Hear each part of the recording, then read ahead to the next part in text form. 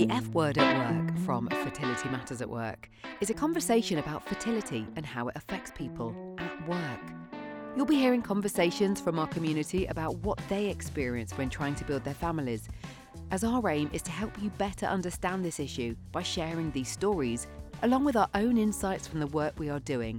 Plus, we'll be talking to the organisations making these cultural changes the norm, as well as bringing you thought leaders from the workplace wellbeing space. Because you always think of being able to go to HR because they're meant to be, more of an impartial part of work. But what I have found in my research is that people are not going to HR because there isn't a policy. And if there isn't a policy, it almost says you can't speak about these things at work. They're unwelcome, or it's only you that's going through it, which is how I personally felt myself.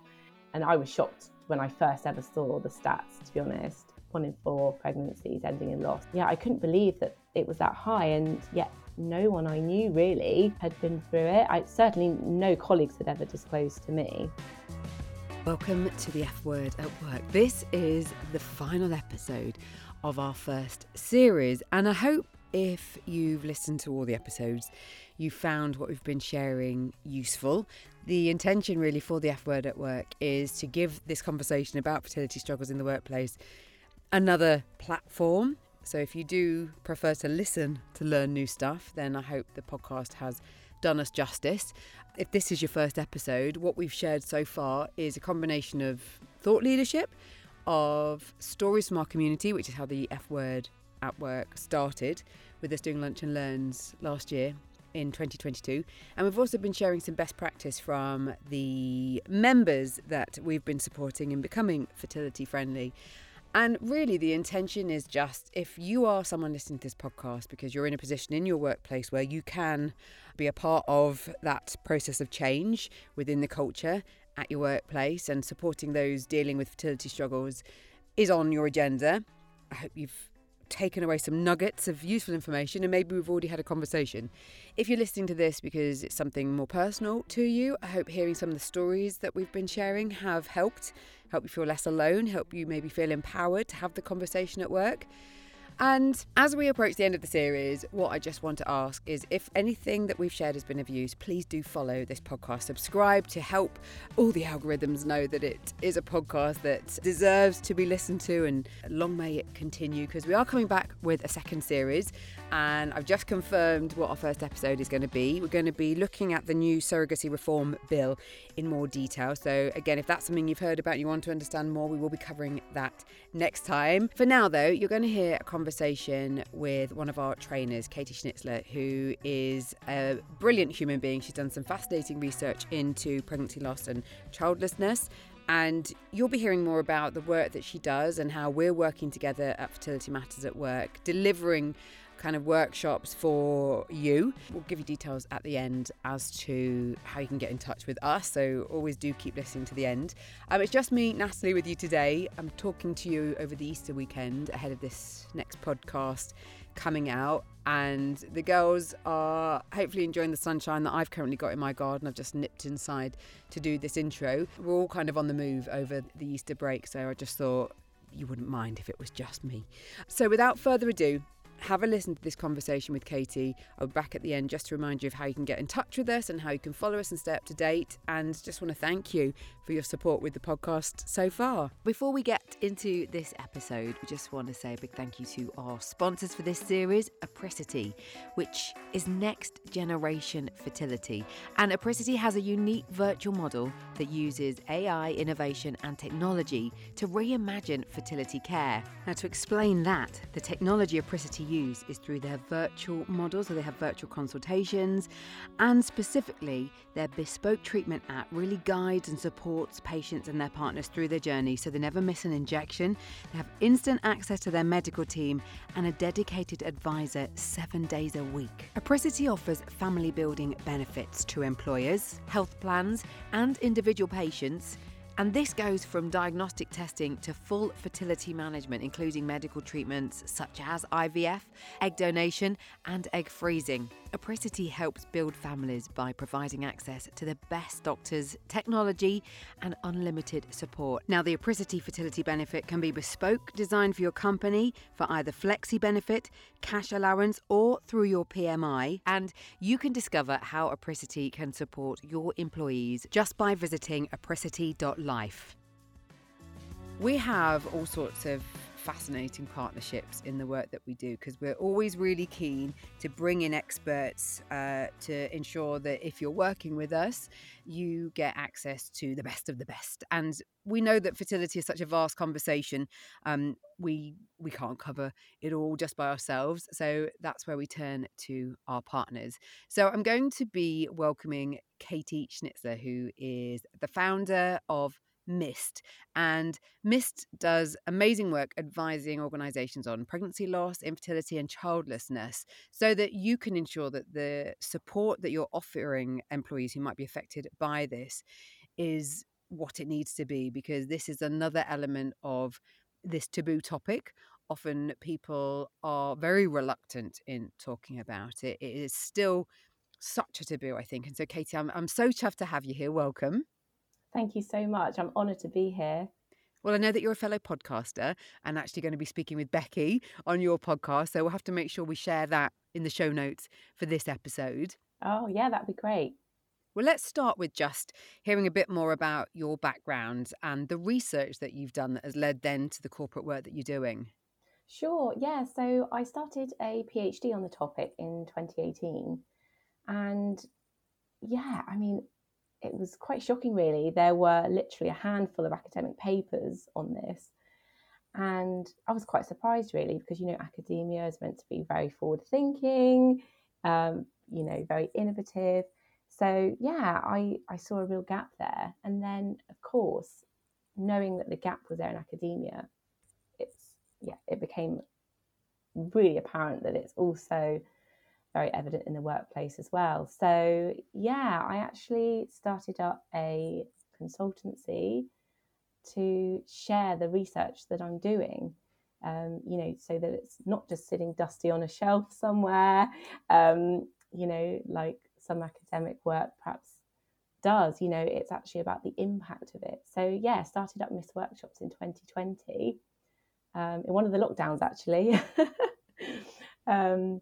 So yeah, that's where it started, really. In terms of the research then, I mean, the stats are pretty stark. Over 70% of people felt they didn't receive adequate support from their workplace after pregnancy loss. So we know that there's a real gap, but we have heard over the last couple of years more organisations now implementing pregnancy and baby loss policies. So we do know that the message is starting to get across. What else was stand out in some of the findings from your point of view that shocked you? Sure, yeah. So it is really great to see more employers implementing policy. And what I found really is that this is just a starting point, and employers need the training alongside. Because what shocked me the most coming to this research was the insensitive reactions. And they'll stay with me, and they give me that impetus to really push this. So one quotation from a lady that I interviewed, when she disclosed to her line manager, and she was crying in the office because there'd been a pregnancy announcement, he turned to her and just said, "You're crying in the office all the time. You should not have shared your loss with your colleagues. This is something that's, really inappropriate."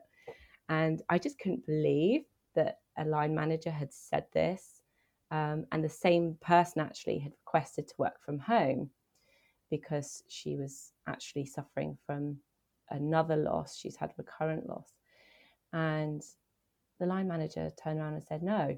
However, was allowing, parents to work from home because they had childcare responsibilities. So that was a particular shocker.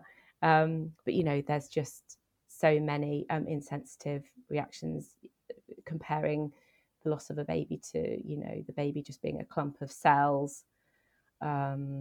You've probably heard them yourself, Natalie. At least you can get pregnant. Oh, that's a classic bingo one, isn't it? Yeah, definitely. And then, at least you've already got a child.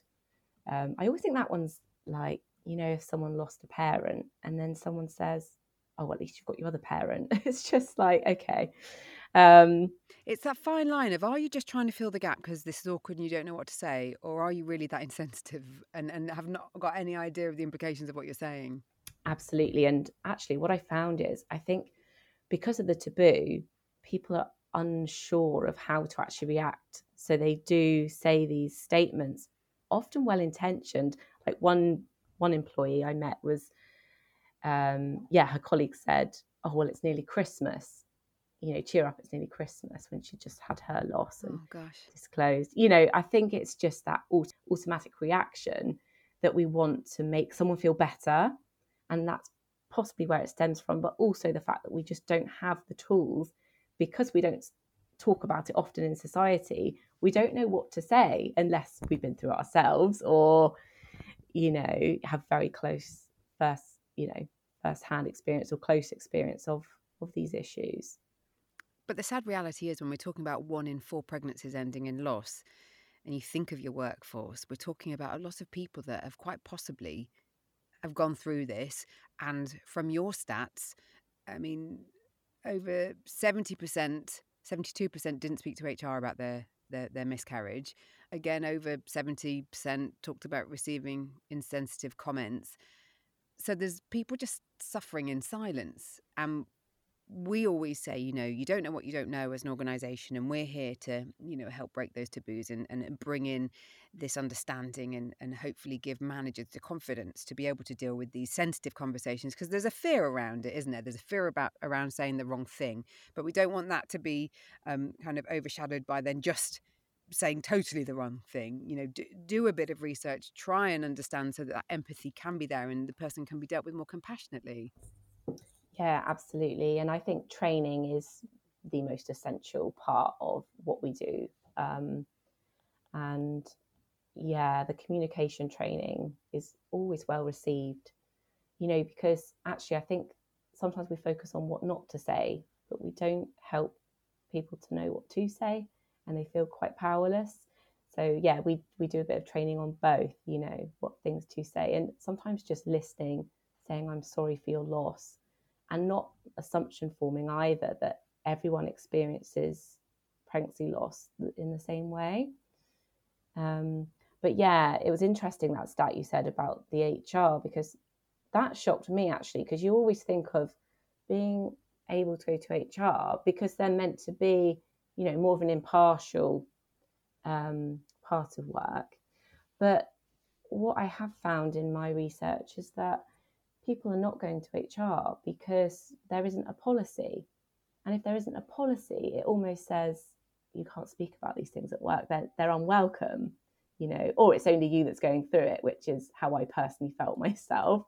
And I was shocked when I first ever saw the stats, to be honest. 1 in 4 pregnancies ending in loss. I mean, yeah, I couldn't believe that it was that high, and yet no one I knew really had been through it. Certainly no colleagues had ever disclosed to me. It's certainly something, I mean, I've now been in the fertility space for 8 years. It's not something I've been through personally, but because I've been quite openly talking about this topic, I've definitely had more conversations that have then led to friends and colleagues say that it's something that they've experienced. And like you say, when you do open up the space to talk about it, it's staggering, the impact and how long that impact can be. Because I mean, for the fertility podcast in the past, and I think I'll put a link to this in the show notes actually, because I spoke to an academic, Jessica Farron, who I'm sure you're probably familiar with. Oh, she yeah. looked at some research into like the PTSD associated with pregnancy loss, and it is linked to PTSD, isn't it? This trauma, and that it doesn't necessarily happen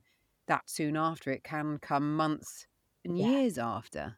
Yeah, definitely. That research that you were mentioning, absolutely amazing. Yeah, they found 1 in 6 women show symptoms of post-traumatic stress. And I mean, when you actually think about it, of course, it makes sense. You've been through a trauma, and because it's such a bodily experience, I myself actually suffered post-traumatic stress, and I didn't know that that's what I had. I thought it was just a normal response to the grief.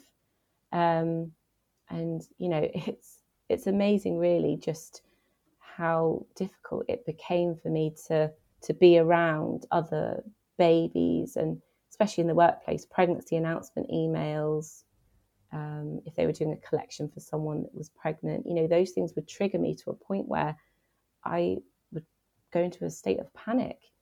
It was really a very scary thing to experience. But yeah, 1 in 6, and I mean, that's just one study. I'm sure if they conducted more research, they might find that to be higher.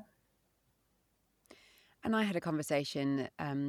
We were doing a panel event for one of our clients, and one of the ladies who was speaking, she talked about the anger that she felt. She couldn't really control this anger because she hadn't been able to talk about what was going on, and she wasn't, I think, sharing it with any of her friends. The feelings aren't being validated, so she's just then left. And like you described, some of the triggers that you experience in the workplace, be it around pregnancy announcements, conversations, questions, and she just found it really impacting. Like you were saying, it was scary. I think that's such a kind of strong word, that you just don't know what's going on. And I think that level of understanding, if your employer understood, especially, we've had so many stories of women in particular just talking about how they've just gone on, this might have been going on at work. They might have been experiencing the miscarriage at work, or they might have not been able to have the time off because of the pressures of work. Yeah. And it's just heartbreak. Absolutely. And that feeling of anger is so normal, because you go through that in general grief. But I think as a society, we see anger as something that's very negative, and we mustn't feel that. So then we feel worse about ourselves because we're thinking, oh, we shouldn't have these feelings. But yeah, anger, bitterness about other people being pregnant, and then the guilt you feel about feeling that about other people, it's just really relentless, isn't it? And what about the understanding from an employer about the impact on men? If we're talking about a heterosexual couple, or we're talking about a surrogacy journey with a same-sex couple where, there might be a situation where a surrogate has also lost, and that longing for that baby, however it's being brought into the world, it has such an effect. And if that's not really understood by the employer, what kind of conversations have you heard around people's experiences from that? Yeah, sure. It's one that gets overlooked. Um, and yeah, it's really important to acknowledge the grief actually that partners go through. And men, we know, can really bottle up emotions, because society tells them that they should. And they're often placed in the role of supporter. So, what we find um, through the research that we've done with companies is that men often feel that their manager asks how their partner is because they think it's only affected the person going through it physically, if that makes sense. So, yeah, we include this in our training. Partners, whatever gender, whatever sexuality, have significant effects as well. And, they are largely ignored. So, yeah, it's a big part of our training to recognise that. Because how likely are men to say that that's what's going on at home? Yeah, exactly. Because I think men, well, from what other research shows, men struggle to speak about their mental health anyway, don't they? In the literature, it shows lots about banter and jokes being made when you try to talk about something serious. So yeah, I think it's really hard, and I think there's the expectation that men don't need time off, partners don't need time off, they don't need support. It's only the person that's physically gone through those symptoms. It's just recognizing really that partners are equally affected, and the fact that they might bottle their feelings, but we must recognize that yeah, it's just vital to include anybody who's affected by this, any employee. Yeah, and to really validate that it is a loss for many people. It's experienced as a bereavement. I want to talk a little bit about the training that you offer and get some top tips from you, because as well as kind of training managers, I know there's different ways the training can be interpreted in terms of first aiders going through this, or rock Mm. health. And um, we're always really keen in the work that we do to highlight that whoever we can get to understand and take on this information is going to make everybody's experience so much better, be it those in leadership or just peer support, because that is so fundamentally important as well. If people are reluctant to go higher, if they can go horizontally, we talk about 36% of people had said that their fertility struggles had led them to consider leaving the workplace. I know that yours was a little lower, that those that you Mm. know of had said about 12% actually did leave following Yeah. pregnancy loss. So when we're talking about things like retaining good people, and we're talking about the gender pay gap, because obviously we're talking about the direct impact here on women, what would you say in terms of the training and just some tips for organisations who are thinking about factoring this part? I mean, this is part of the work that we do with you when we're talking to organisations about fertility in the workplace. But if people are focused on the fertility conversation and they're thinking, well, I can't get my head around the baby loss side of it yet, because it's vast. This conversation is vast. We've already talked about all the different types of people that it can impact. But we want organisations to understand that this is part of the fertility conversation. They should really be sitting hand in hand, shouldn't they? Definitely. And actually, fertility struggles, whether that is, trying to conceive and you need fertility treatment, whether you go through a miscarriage, stillbirth, any of those issues, really, you know, they are significant, very significant on employees. And the fact that the taboo is still felt in the workplace because of lack of policy, because of lack of formal initiatives, you know, women are bottling these emotions, they're bottling their experiences, they're not disclosing, you know, sometimes they do, because they hit a point where they just can't carry on. But yeah, what we find is many women are concealing this from work, because one of the biggest issues is that fear of being overlooked for promotion. So if you admit to a pregnancy loss, you're admitting to a pregnancy, if that makes sense. So you're alerting the employer to the fact that you're probably going to take a period of maternity leave. So yeah, that's a big issue. And yeah, you hit the nail on the head there when you talked about losing the female talent. That is one of the biggest concerns, because employers want to retain female talent. They're aware that this is an issue, but by not addressing fertility issues, you're never going to be able to address, why some people are leaving. It's not just because they're having babies, it's because of the whole journey of getting to that point. And some people unfortunately don't. And, we do talk about childlessness as well, as part of our training. 1 in 5 people are childless, and that stat is set to rise in the next 25 years. They estimate that's going to go to 1 in 3. And of course, we're talking about people who are involuntary childless. But yeah, in the training, we do share stats and we do share the latest research. And this is why it ties in so well to the academic work that I do, because, I can use that to practically make change in workplaces. And it's the best thing about the work that I do, I think, actually using it to, make that impact and create change. So if someone's listening and they're thinking, okay, where do I start? If they're starting thinking, okay, policy. Now, we always say we don't want this to be a tick box exercise and just do a policy for policy's sake. We want that awareness. We want to encourage you to have the conversation. And that's something that we can support you in. But if you want to start with something, what would your advice be? Regardless of the size, this is likely to affect every workplace, you know, just because of the prevalence of these issues. But understandably, some smaller companies might be worried about, the funding. But I would say that they need to consider the costs actually of losing the talent because if they don't address these issues through formal initiatives, then they are going to be losing people. So yeah, as you were saying, number one thing to start with is policy. Number two, training, so that you can have those hand in hand. Policy doesn't work so well without the training, if that makes sense, because it can just, sit and get dusty. But there are other things that you can do. So if funds are a bit tighter, just acknowledging, for example, Baby Loss Awareness Week.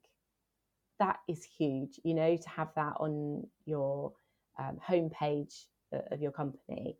And there are things like offering counselling, which you might already provide, but, making sure that you advertise that for people going through this. You could create template letters that people could write to HR, when they are going through this. Because, when you go through something so difficult, your head is just scrambled and you can't compose an email. So, you could perhaps do something like that. Mist actually write those for companies and they can use them on their intranet. Exactly. It's just thinking about it, and it's exactly the same way that we approach the fertility conversation. And we'd said about it earlier that peer support can be so vital. Knowing there's someone who knows what you're going through, and they can take you for a coffee, or they can, sidetrack you out for a coffee if there's a new baby being brought into the office, or they can. Just the thoughts about baby shower kind of collections and all these triggering things, and the questions, the unwanted questions, asking people when you're going to have kids, if there's a newly married somebody, or even not, somebody who's I don't know, a stage where you think they might be having children, or it's just none of your business.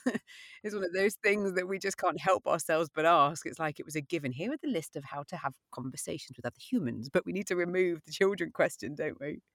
Definitely. And again, I think it stems from a place that's well meant. Totally. And because that's reinforced in the media, as soon as you want a baby, it just happens for everyone,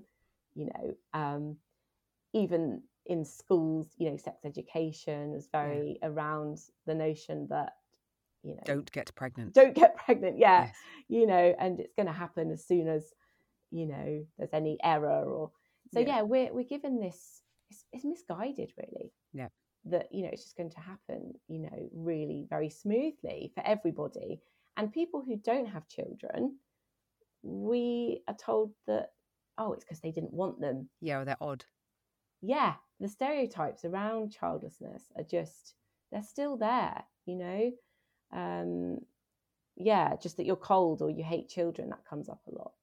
And I think especially in the workplace, and again, I'm going to link to some conversations that we've had with Jodie Day from Gateway Women about the kind of perception that childless women in particular have in the workplace, that you can stay on because you don't have to go and do this, or no, why do you need to go and care for that person or that important thing in your life when it's not a child?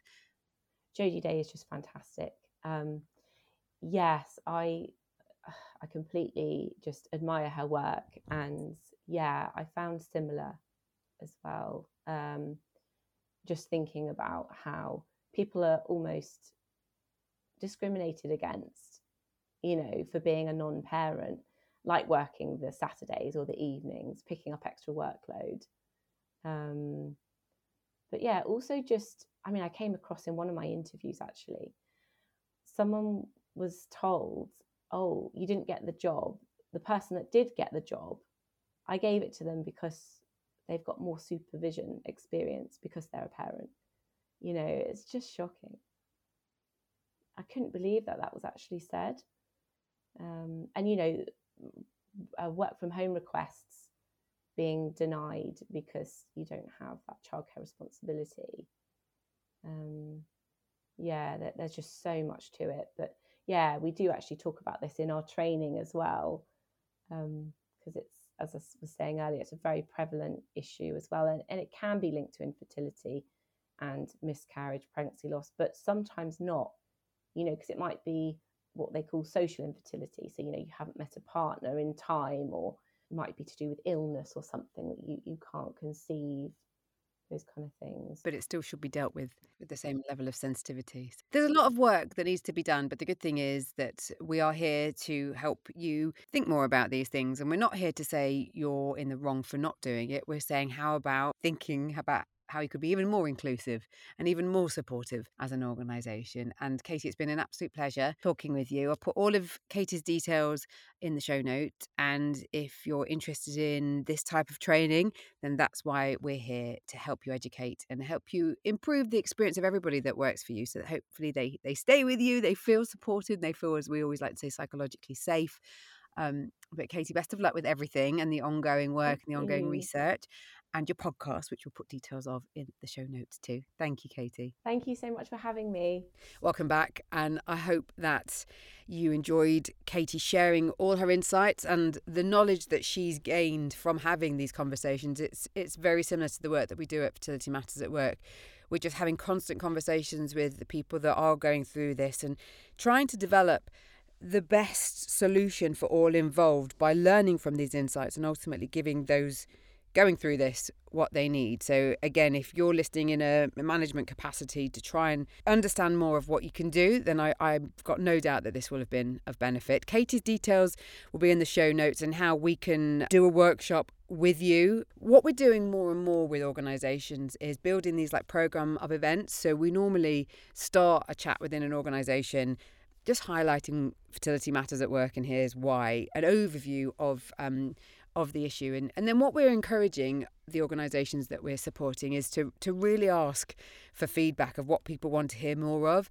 And inevitably, the childless conversation is coming more to the forefront as more people understand that just because people are going through fertility treatment doesn't guarantee a baby, and they're understanding the vastness of how this conversation affects people, and that pregnancy loss and childlessness and the trauma as a result of fertility treatment, or if it's been as a result of recurrent pregnancy loss, that bereavement piece needs to be understood in the same context of fertility struggles.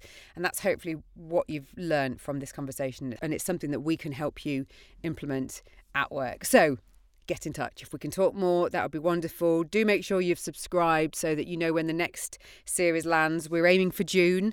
We're going to get stuck in for Pride Month with a brilliant conversation, as I said at the start, about the new surrogacy reform bill. I'm delighted that we're going to be speaking to Two Dads UK. So be sure to have subscribed. Let us know your thoughts if you're happy to review the podcast. If you've never done it before and you listen in Apple Podcasts, you can do it there. If you're in Spotify, there's an option to do it there too. Otherwise, you can just drop us an email, info@fertilitymattersatwork.com. All our details will be up next. Check out the show notes too to get in touch. And thank you for your support. I hope you've enjoyed this series. Do follow us on our socials at Fertility Matters at Work on Instagram and LinkedIn. It's where we share the free events that we have, as well as survey findings and lots of interesting conversations from our community. We're at Fert Matters Work on Twitter. Plus, we've got loads of free resources at fertilitymattersatwork.com. If from what we've shared with you, you feel ready to talk more about how your organisation can become fertility friendly, do book a call via the website link. It will be great to hear from you.